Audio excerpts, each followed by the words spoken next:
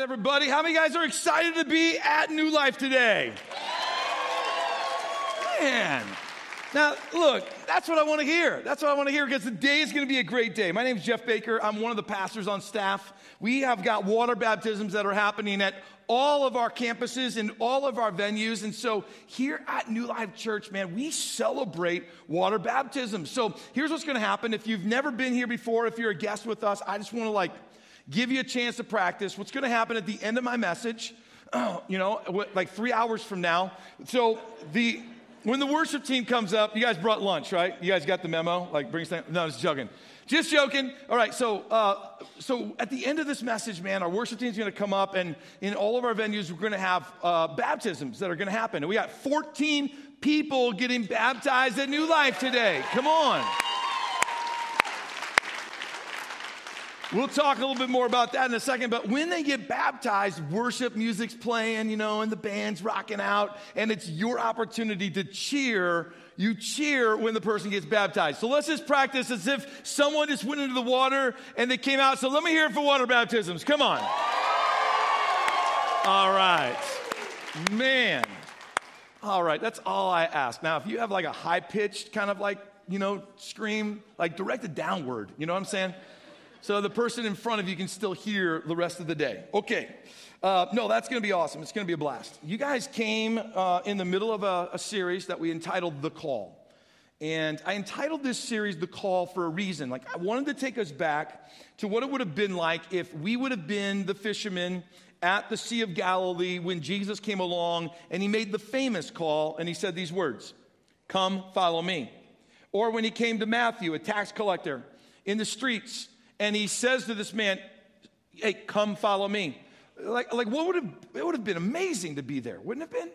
I mean, that would have been incredible for Jesus to have picked you out of a crowd of people and said, "Come follow me."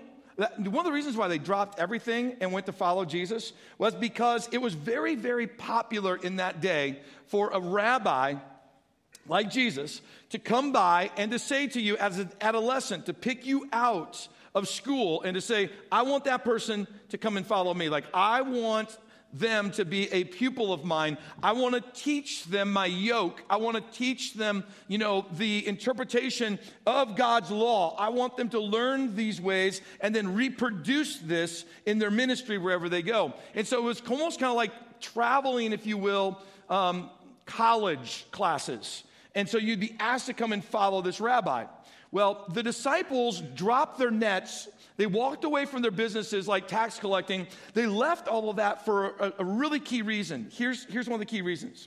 They were all adults, meaning that they had been overlooked in the round one. Now, you guys that watch sports, you know how important it is to be selected in round one in a draft. You know what I mean? And if you don't watch sports, I want you to go back to elementary school when we stood against the wall and we got picked to play kickball or dodgeball. And who always wanted to be the first one that got picked? I wanted to be one of the first ones that got picked. Why? Because I didn't want to be the last guy standing on the wall. Right? Okay, you got it. You understand that feeling. And some of you felt the pain of that. Okay, so they got overlooked in round one. Here comes round two. Jesus looks at them and says, "Guess what? I still see something incredible in you. Why don't you drop everything that you're doing right now and come follow me?" So they drop it all and they go to follow him. Now, for them, that's really exciting, right? And then they start hearing these rumors like, "Hey, the guy we're following, people are saying that this dude's going to be the king of the Jews." Wow, we got super lucky. Now, not only did we make the right choice in following him, but he's going to be popular and powerful. Guess what we're going to be? Popular and powerful. That was not a trick question, church, all right? So, we're going to be popular and powerful. This is going to be incredible. This is the best thing that's ever happened to us.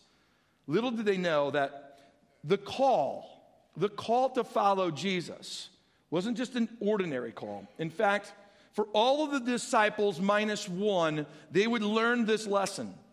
They would learn the lesson that the call to follow me on day one turned into the call to die for me at the end. And there was a big journey that went from the call to follow me to the call to die for me. And it's along that journey that you hear more and more of the call of Christ speaking into the life of a person. And that's the whole journey of Christianity, is to go from the call to follow me to figure out how to continue to die to self so that Christ can live. And so throughout the series, The Call, we're looking at these moments where Jesus kept asking for more and more and more of his followers. And so today we're gonna not wrap up the series, but we're gonna land today on the call to make disciples. The call to make disciples, the call to make disciples, the call to make a follower of Jesus is something that every believer is called to do, by the way. In fact, there was such an important call that's found in Matthew, it's found in Mark, okay, it's found in Luke, it's found in John, it's found in the book of Acts. Like the first 5 books of the New Testament, the call to make disciples, the call for every believer to reproduce their spirituality into the heart of another person or people or masses is spoken about in one fashion or another in the first 5 books, and then it's reinforced in the rest of the New Testament. That, I would say to you, is a pretty powerful call when you just can't get away from it. So here's what it sounds like in the book of Mark. It says, and then he told them, that's Jesus. Jesus told them, go into all the world and preach the good news to everyone. Anyone who believes and is baptized will be saved, but anyone who refuses to believe will be condemned. So the call to make disciples is Jesus really kind of like passing the torch, or he's passing the mantle, or he's passing his mission on. Like one of the reasons why the church even exists today is because we have this call to make disciples. If it wasn't that way, then the minute that you would have surrendered your life to Jesus and you would have said, Jesus, you are Lord of Lords, you're King of Kings, I confess that I'm a sinner and I need you, I want to follow you for the rest of my days, poof, you're gone. But there's a reason why we don't just poof and be gone at a moment like that, and that's because there is a call that Jesus wants us now to live out. And the call is to pick up where he left off and keep following the mandate of making disciples. So it's so important that at New Life Church, we made a core value around it. Core values, they should direct an organization. Core values should mandate to an organization and a church, why do you do what you do? And core values should be so important that you should be able to track the core value and make sure that the core value is something that is actually being accomplished. It's not just good verbiage on a wall. And so one of the core values that we have that, fit this mandate, this call to make disciples, we just call it this: growing people change. For us, making a disciple is all about growing people changing. So if you're a follower of Jesus and you've been around this church for 20 years, 30 years, 40, 50 years, one of the things you should be expecting of yourself, look, this is what you should be expecting of yourself, is that 3 months from now, 6 months from now, a year from now, your spiritual life doesn't look the same. That your spiritual life should constantly be growing into the likeness, into the character of Christ. Like if you looked back a year ago, could you say that your life looks more like Jesus now than it did a year ago? Because that's what growing people do. Growing people change. Now, if you're a new believer or you're a seeker of God right now, you have yet to really commit your heart completely to Jesus, but you're seeking him, wanting to know, Jesus, are you the way and the truth and the life? I just want to say to you, no matter what campus you're at or what venue you're in, you're at a good church and you're welcome here, because this is a place where we want people to be seeking God. If you're a new believer, man, I'm so excited that you're here today. But one of the things that growing people change, that value in a new believer or seeker, it should show up in really demonstrative ways. Like you should see significant life change taking place. You should see, moral changes taking place, lining up your life with God's word. You should see, yourself even believing things totally different than you did even 30 days ago. And it's very much like a baby. Like when you see a baby growing, a baby makes massive changes quickly. Like all of a sudden, a baby goes from not saying anything to what's their very first words?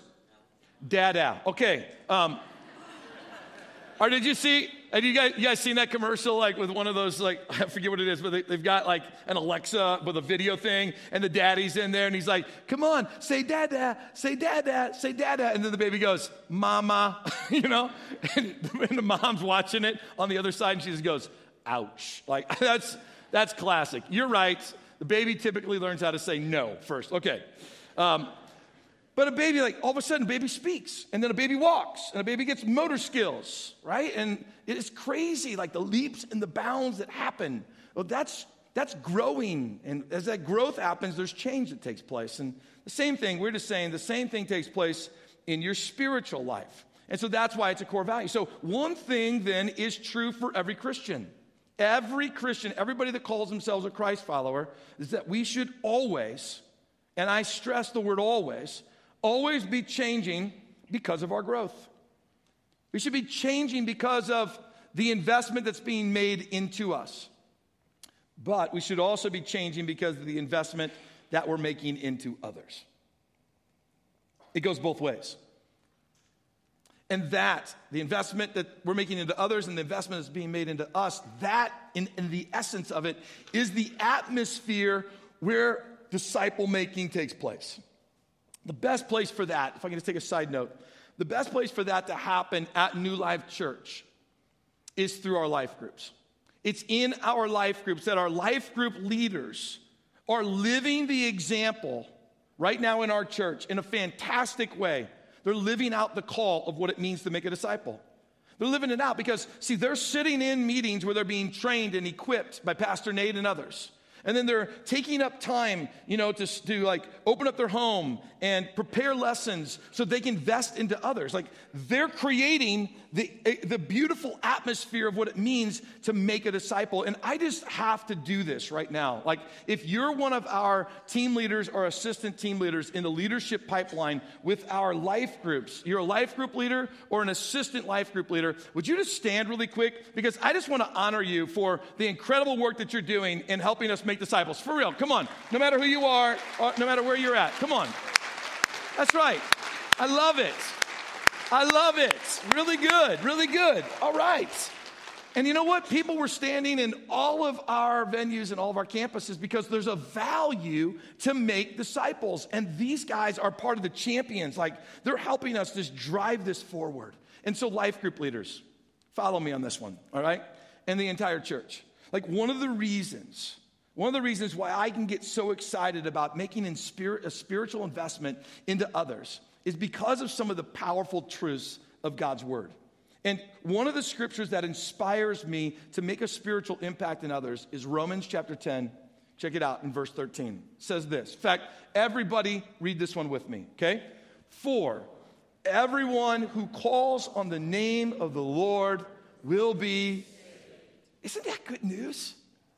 That just means this, that nobody who has ever lived, no matter what their background was, what country they came from, what color their skin was, right? No matter what their last name was, no matter who's on this earth today or who will be on this earth after our days are over, that everyone, there is no one who is carved out. There is no one who is isolated out. There is no one who is rejected. It gets the big X. Everyone, every person who has been, who is, and who will ever walk on the face of this earth, everyone who calls on the name of the Lord will be saved. That's good news. That's what gives me hope to preach. And so that people somehow, some way will call on the name of the Lord and say, I need you, Jesus. Like I need you, man, like I need water. Right? I need you. I need to follow you all the days of my life. Like I need to surrender my life to you. I need you to be my leader and to be my Lord. And although that's a very straightforward and encouraging scripture, here's what that scripture is backed up with, though. Here's what comes right after it. It says this, but how can they call on Jesus to save them unless they believe in him? So here you have, before we keep reading, just focus back here for a second. Everybody who calls in the name of the Lord will be saved. Powerful, encouraging, amazing. The very next verse. But how can they call on him to save them unless they believe in him? Okay, that makes sense. And then how can they believe in him unless they've never heard about him? Okay, got that. And then how can they hear about him unless someone tells them? Oh man, that's getting personal. And then how will anyone go and tell them without being sent? And that's why the scriptures say, how beautiful are the feet of the messengers who bring good news. This is the picture of what it means to follow Jesus and his call to make disciples. It's right here. It's loaded right inside of Romans chapter 10. And so what I want to do for you is I want to do a little bit of reverse engineering on this Romans chapter 10 passage. What is the objective in this Romans chapter 10 passage? It was found in verse 13. What's the objective? For everyone to be saved, right? Whoever calls on the name of the Lord shall be saved. Okay, so if we're going to reverse engineer that, what comes right before being saved out of Romans chapter 10? Here's what it is, that they must believe. You got to believe to be saved. So how does a person believe? Romans chapter 10, again, what was it saying to us? It was saying these words, that they have to hear. So you got to hear to believe, then to be saved. So then what comes before hearing? Here's what it is. Someone has to tell them. I mean, Romans chapter 10 just breaks it down, piece by piece by piece. So someone tells them so they can hear, so they can believe, so they can be saved. But then there was one more that came before that. Remember what it was? The person telling must be sent by Jesus.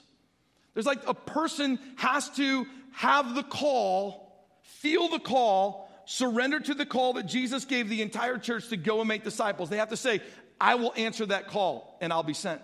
So if you want to summarize this passage, you would summarize it basically right down to these few words. For someone to call on Jesus, whoever calls on Jesus shall be saved, someone has to answer the call from Jesus. And that's where we're at right now. We're at this place where all of us are being presented with this call to go and make disciples. And here's one thing I know about the gracious love of God, is that since God says everyone has an opportunity to be saved, that means that God loves every human being, and God then has a plan to make sure that somebody has been called to make sure that that person hears the good news about Jesus. And here's what I know then about God's ultimate plan, is that he's called every single believer with a mission, by the way, not just this, ambiguous type of call. He's got a purposeful call for you that if you'll answer the call, he's got someone in the wings waiting for you to answer the call so that they can call on Jesus. Isn't that interesting? Like, since it's so vital and eternity rests on it, if I was God, I would never put us in the play, because we would mess it up every time.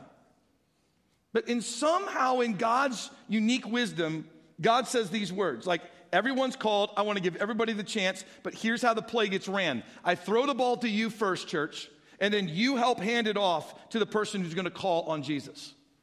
And you're like, seriously? Like, after all that you did, like sending your son to die on the cross, there's still like something that we have to do? We have to answer the call from Jesus so that someone can call on Jesus? Yep. God uniquely designed you and me to be a beautiful picture in the process. And he's prepared someone who's waiting to call on Jesus while he's waiting for you to accept the call. And for some of you, you're thinking to yourself, well, man, that's a bad plan because God doesn't know my life. Because, man, if he knew my life, I'm nowhere near qualified. That's true. Neither am I. None of us are qualified. It's only by God's grace that he gives us the ability to be a part of his beautiful plan. And in Acts chapter 8, he gives us a great example of, someone who answers the call from Jesus so that others can call on Jesus. And that's Philip, one of the disciples. Philip, in Acts chapter 8, the book opens up and the chapter opens up, and Philip has got this successful ministry going on in this region called Samaria, and he's been ministering in these multiple, different communities, and God's been doing some amazing miracles. The power of the Holy Spirit's moving through his life, and people are being saved left and right, so much so that the disciples have to send a couple of more disciples up to be with Philip just to see what in the world's going on. Because it's as if Philip has this ministry that's too large for even him to handle. And in the middle of all of this success, an angel of the Lord comes to Philip and says these words, Philip, hey, by the way, great job up here. I'm going to call you to go do some ministry on a road. Now look, let's just be honest here, right? When pastors have successful ministries, one of the things that they're thinking the call would come next would be to a larger church, right? Like, God, you've called me to this small village. Now you're going to call me to the metropolitan area. Like, that's it, God, right? More influence, bigger. But God says to Philip, you've got this successful ministry. I'm going to call you to this, like, road. It goes south out of Jerusalem down to Gaza. That's it, a road. It's not even a town. It's not even a village. It's not even a place where you can build a house. It's not even a place where you'd build a church. It's a road. Like, that's totally opposite of what a lot of people think of in ministry, what the call will sound like next. But guess what he does? He packs it all up, and boom, he's down there on that road. And now while he's standing on the road, guess what he's doing? He's like, okay, now God, now what do you want me to do? Like, you called me to this road. What do you want me to do now? And here's what happens in Acts chapter 8. It said that the Holy Spirit said to Philip, good, now you're on the road. Now go over and walk alongside, beside the carriage. Philip ran over. He didn't just walk over, right? He ran over and he heard the man reading from the prophet Isaiah. And Philip asked, hey, sir, do you understand what you're reading? And the man replied, how can I unless someone instructs me? And he urged Philip to come up into the carriage and to sit with him. Now this man we're not given his name, but we are giving more of, in essence, a title. We're given the fact that he is what's referred to in the Bible as the Ethiopian eunuch. It's a man with a lot of authority. In fact, this man would be like the treasurer to the queen of Ethiopia. He had a lot of money. One of the reasons why we know he had a lot of money is he's riding in a carriage. Another thing we know about him, the reason why he's got a lot of money is because he has an actual scroll of Isaiah. Like where many communities, the Jewish people of that community would go together and pitch in to buy a scroll, protect it, and then share it because they were so expensive. It was a one-off, a handwritten scroll of the book of Isaiah. He's got one to himself. And he's reading from it. So we know that this man has influence. Another thing we know about this man is that he knows something about the one true living God, enough that he has been willing to make a long journey from Ethiopia to Jerusalem so that he can worship God. He can worship God. But we know something about him as well, and it's this, that he's never heard about Jesus.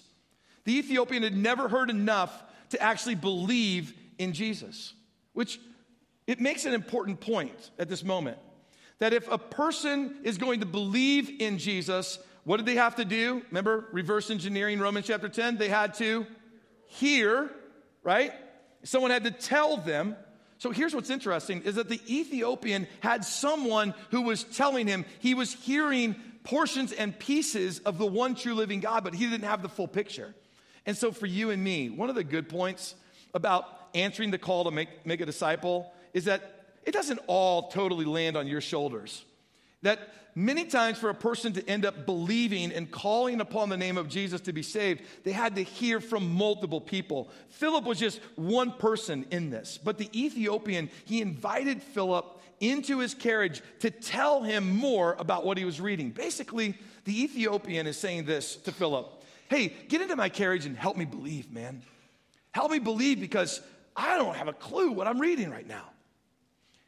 And that's an interesting point, though, right? Many of you're reading God's word, but you're not understanding it. And one of the reasons why you're reading, but you're not understanding is because you've never invited anybody to read with you.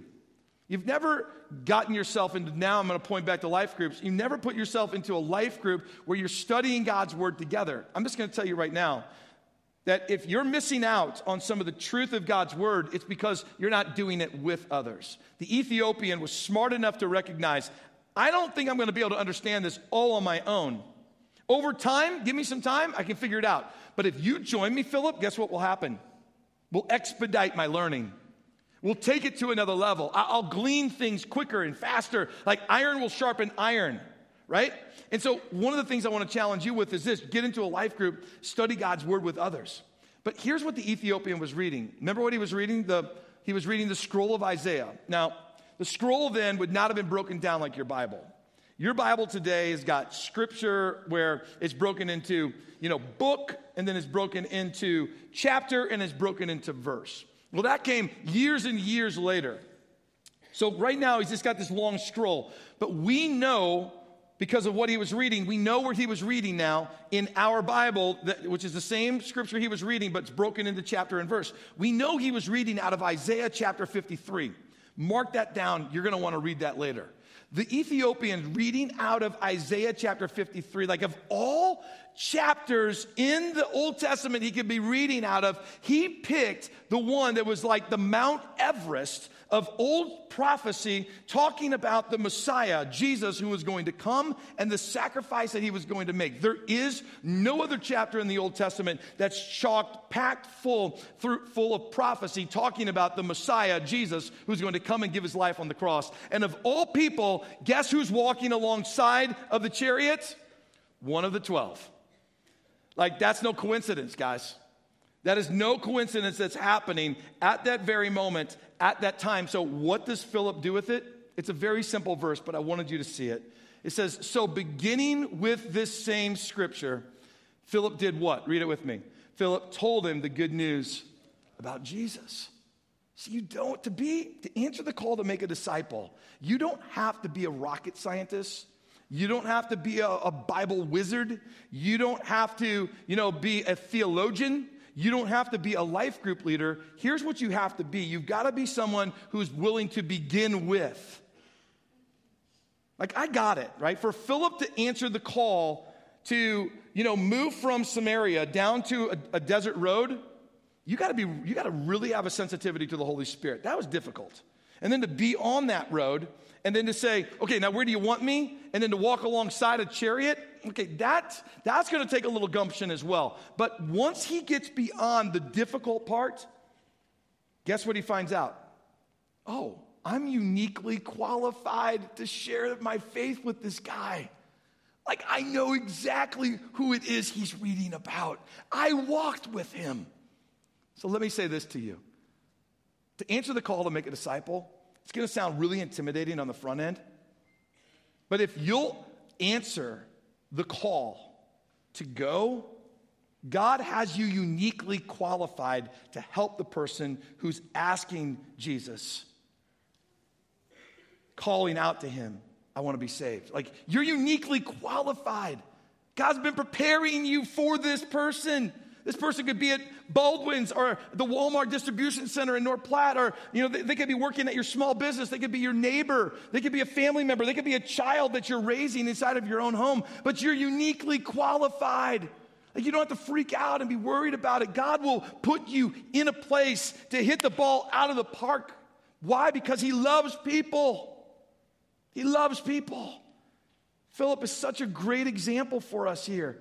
His willingness just to hear the call and to be sent. It modeled what his master, what his teacher, what his rabbi was saying to him, what Jesus said in Matthew chapter 9. When Jesus said these words to his disciples, the harvest is great, but the workers are few. So pray to the Lord who is in charge of the harvest. Ask him to send more workers into his fields. Like, Philip was one of those guys. He was like, man, I'm going to go. I'll pray for workers to go into the field, but I'm going to go. So, church, one of the things to answer the call of making a disciple is that we also need to be people that are willing to pray, Jesus, the world is your harvest field. Would you send more Christians? Would you help them to have the faith to hear the call to go and make more disciples for you? But let me just challenge you at one more depth. I think we also need to be willing to say this, Jesus, would you help me to answer the call and be sent? Would you help me? It's not just about praying that others would go. It's about give me faith to trust what you say and that I will go. And a part of answering the call is taking the step, guys, of water baptism. And today we've got a number of people doing that. And I just want to say, I think it's incredible. And even Philip was driving the point home. Like, he was just like pushing what it meant to make a follower of Jesus Christ.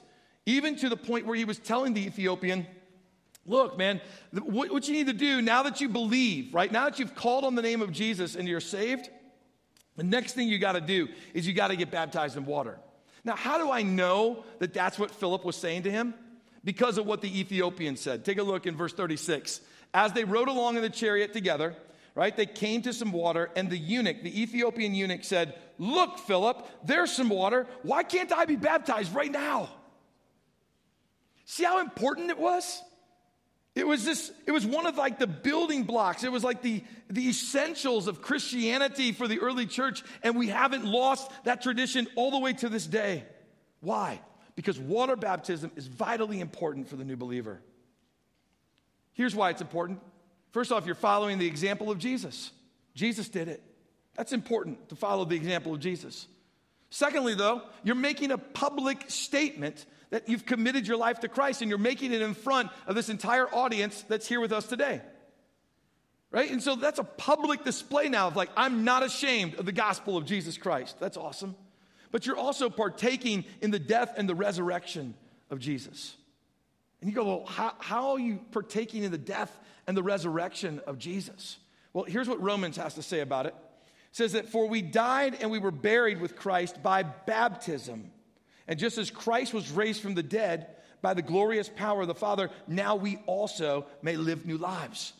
We take our sinful self into the water. We leave all of the sin, like Jesus took all of the sin of humanity into the grave. We leave the sin there, and we rise again like Jesus rose again to live anew.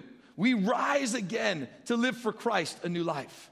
We come out of the water. It's as if we leave all of the filth there. Like if you're me, they held me underneath the water for a long time and shook me to get all the filth out. We don't practice that here at New Life. We believe that just the simple immersion, full water, and then come back up. There's no more holding people for certain lengths of time. All right? So just FYI, if you were worried about that, don't worry about it, all right? We left that tradition like 3 months ago. So, yeah, it's just full immersion. It's like, man, in the water and I'm back out. Why? Because it's partaking in the death and the resurrection of Jesus. And today, man, 14 people are doing that. I'm so like ecstatic for them. But what is this like to answer the call? So let's say that you've already answered the call of the Lord to be baptized in water. What does it mean then to continue to answer the call to make disciples? Like you took that step. That's an essential step that you got to do. What would be the next step? Well, let's just go back and summarize Romans 10 really quick, right? For someone to call on Jesus, someone has to answer the call from Jesus. Here's what it would mean for you. If you've already taken the step of water baptism, just do this. Just keep answering the call from Jesus and be intentional about it. I mean, I know that it was short-lived, but Philip was very intentional when he jumped into the chariot and he rode along with the Ethiopian eunuch. That was intentional. Like he got into his life. I know it was short-lived, but he did it. Right? And I think for you and me, we really kind of need to like look at our lives and we need to answer, for ourselves this really important question. Am I intentionally putting myself in situations where God can use me to help others call on Jesus? Am I intentionally doing that? Am I purposefully, like Philip did, am I purposefully, intentionally putting myself in situations with people who need to call on Jesus? Guys, like for me as a pastor, you got to work doubly as hard as a pastor to put yourself in situations where people are calling on Jesus. Because, look, I could come in here on Monday morning, and I'm here on Friday morning. Right? So how do I get out of this environment and get into the community? Because it's in the community where people are calling on the name of Jesus. So here's what I do. I just use things that are natural to me. Like I like to play hockey. There's conversations that I'm going to have in the locker room of a hockey arena or in the corridor of a hockey arena that I'm never, ever going to have at my office. Why? Because that person's never coming to my office. I love to drink coffee. That's why sometimes you'll see me working at a coffee shop instead of working, my many hours that day in my office only. So that I can get into the community, because there are unique conversations by picking the right coffee shop at the right time, right? There's unique conversations that happen in that coffee shop that I would never have anywhere else. It's awesome. I love to fly.